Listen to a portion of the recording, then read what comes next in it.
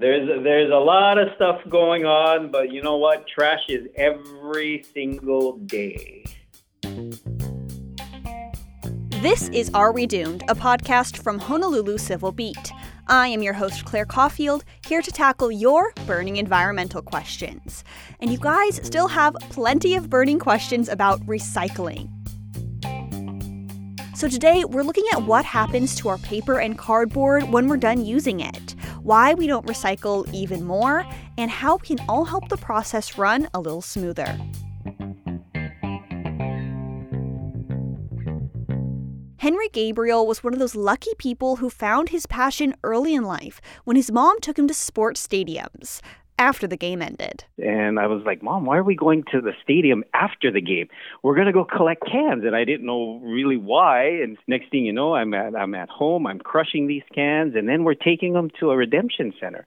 And at the time, aluminum was only 25 cents a pound. And I just thought, gosh, as an 8-year-old making, one season making $80, I'm thinking, okay, this is what I want to do for the rest of my life. Now he's the Recycling Program Branch Chief for the Honolulu Department of Environmental Services. What do I do all day? I just make sure that we dispose of waste properly. And so that really, it spawned from a very, very young age. Waste was my passion.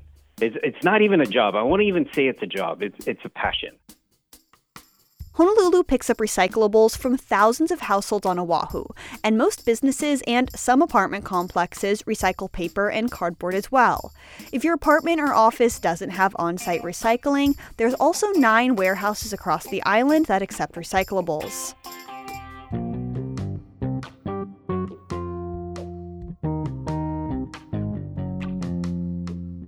And one of the biggest misconceptions about recycling is that the more stuff you put in your recycling bin, the better. But that's what we're trying to educate people on, is to make sure that you're putting the right materials in. In Honolulu, the only paper products we recycle are newspapers, office paper, and thick cardboard. That's the kind with the zigzag in the middle, which is called corrugated cardboard. We're only talking about the corrugated cardboard. We're not talking about flatboard or boxboard. But it's not just cardboard confusion. Recyclers are seeing a lot of different paper products tossed into the blue bin. So any mail that has the plastic, the envelope that has plastic, the glossy paper, the magazines, anything with a glossy look to it really should go into the gray card and not the blue card.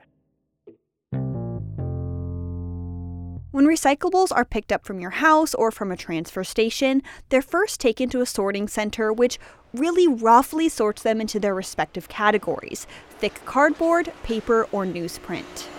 The paper is then baled, which means they're strapped down into big bundles weighing over 1,000 pounds, then loaded on a ship and sent to Asia. All of our material is sold to Pacific Rim countries, and the majority of it goes to China. That's Jim Nutter, president of Island Recycling, one of the largest recycling companies on island. He sells recyclables from businesses on Oahu to paper mills in China, Taiwan, and Korea. We also ship to a lot of the different smaller countries that have mills that make product, because cardboard is made back into cardboard. Newspaper is made back into newspaper, and these are specialty mills. They don't convert between one product to another product. That's why the bales can't be contaminated with different types of paper. Because in the recycling world, contaminated doesn't just mean dirty, although that can be a problem as well. It also means that there are cereal boxes mixed in with the thick cardboard or glossy paper mixed in with newsprint. And, to be honest with you, the contamination levels, that we see are high. And that's really what we're trying to stress on people, is that we only want this type of material. Contamination lowers the grade of each bale, which means it's worth less money, or it might not even be accepted by some countries. Which is why it's so important to properly sort out our trash. I know I feel weird when I put a thick magazine in the trash can, but if I put it in the recycling bin to make myself feel better, an entire 1,000-pound bale of paper could be less valuable, and that would make recycling in Hawaii less sustainable. But why don't we recycle magazines, glossy paper, and cereal boxes? Well, that comes down to economics. So like your flat board or your box board, because the value is so low, recyclers are going to have a hard time trying to sell that product. Honolulu has to prioritize recyclables that have a consistently high market price because it's expensive to collect, sort, and ship recyclables from our small island across the globe. So trash like flimsy plastic, styrofoam, and that paper that doesn't fetch a high price, it's burned for electricity at H-Power. Burning trash emits pollution, but it does make electricity that lessens our reliance on foreign oil. Recycling trucks and shipping vessels also have a significant carbon footprint, and a lot of times we're pushing our trash onto countries that don't always have protections in place for the environment and human health. So what you do with your waste is an active choice, and a good reminder that our impact doesn't end when we put the lid on our trash can.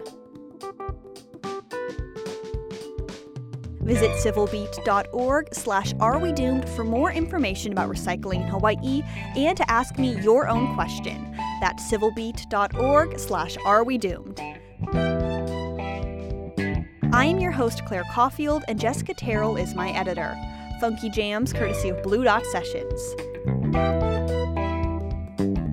Are We Doomed? And Other Burning Environmental Questions is a podcast from Honolulu Civil Beat.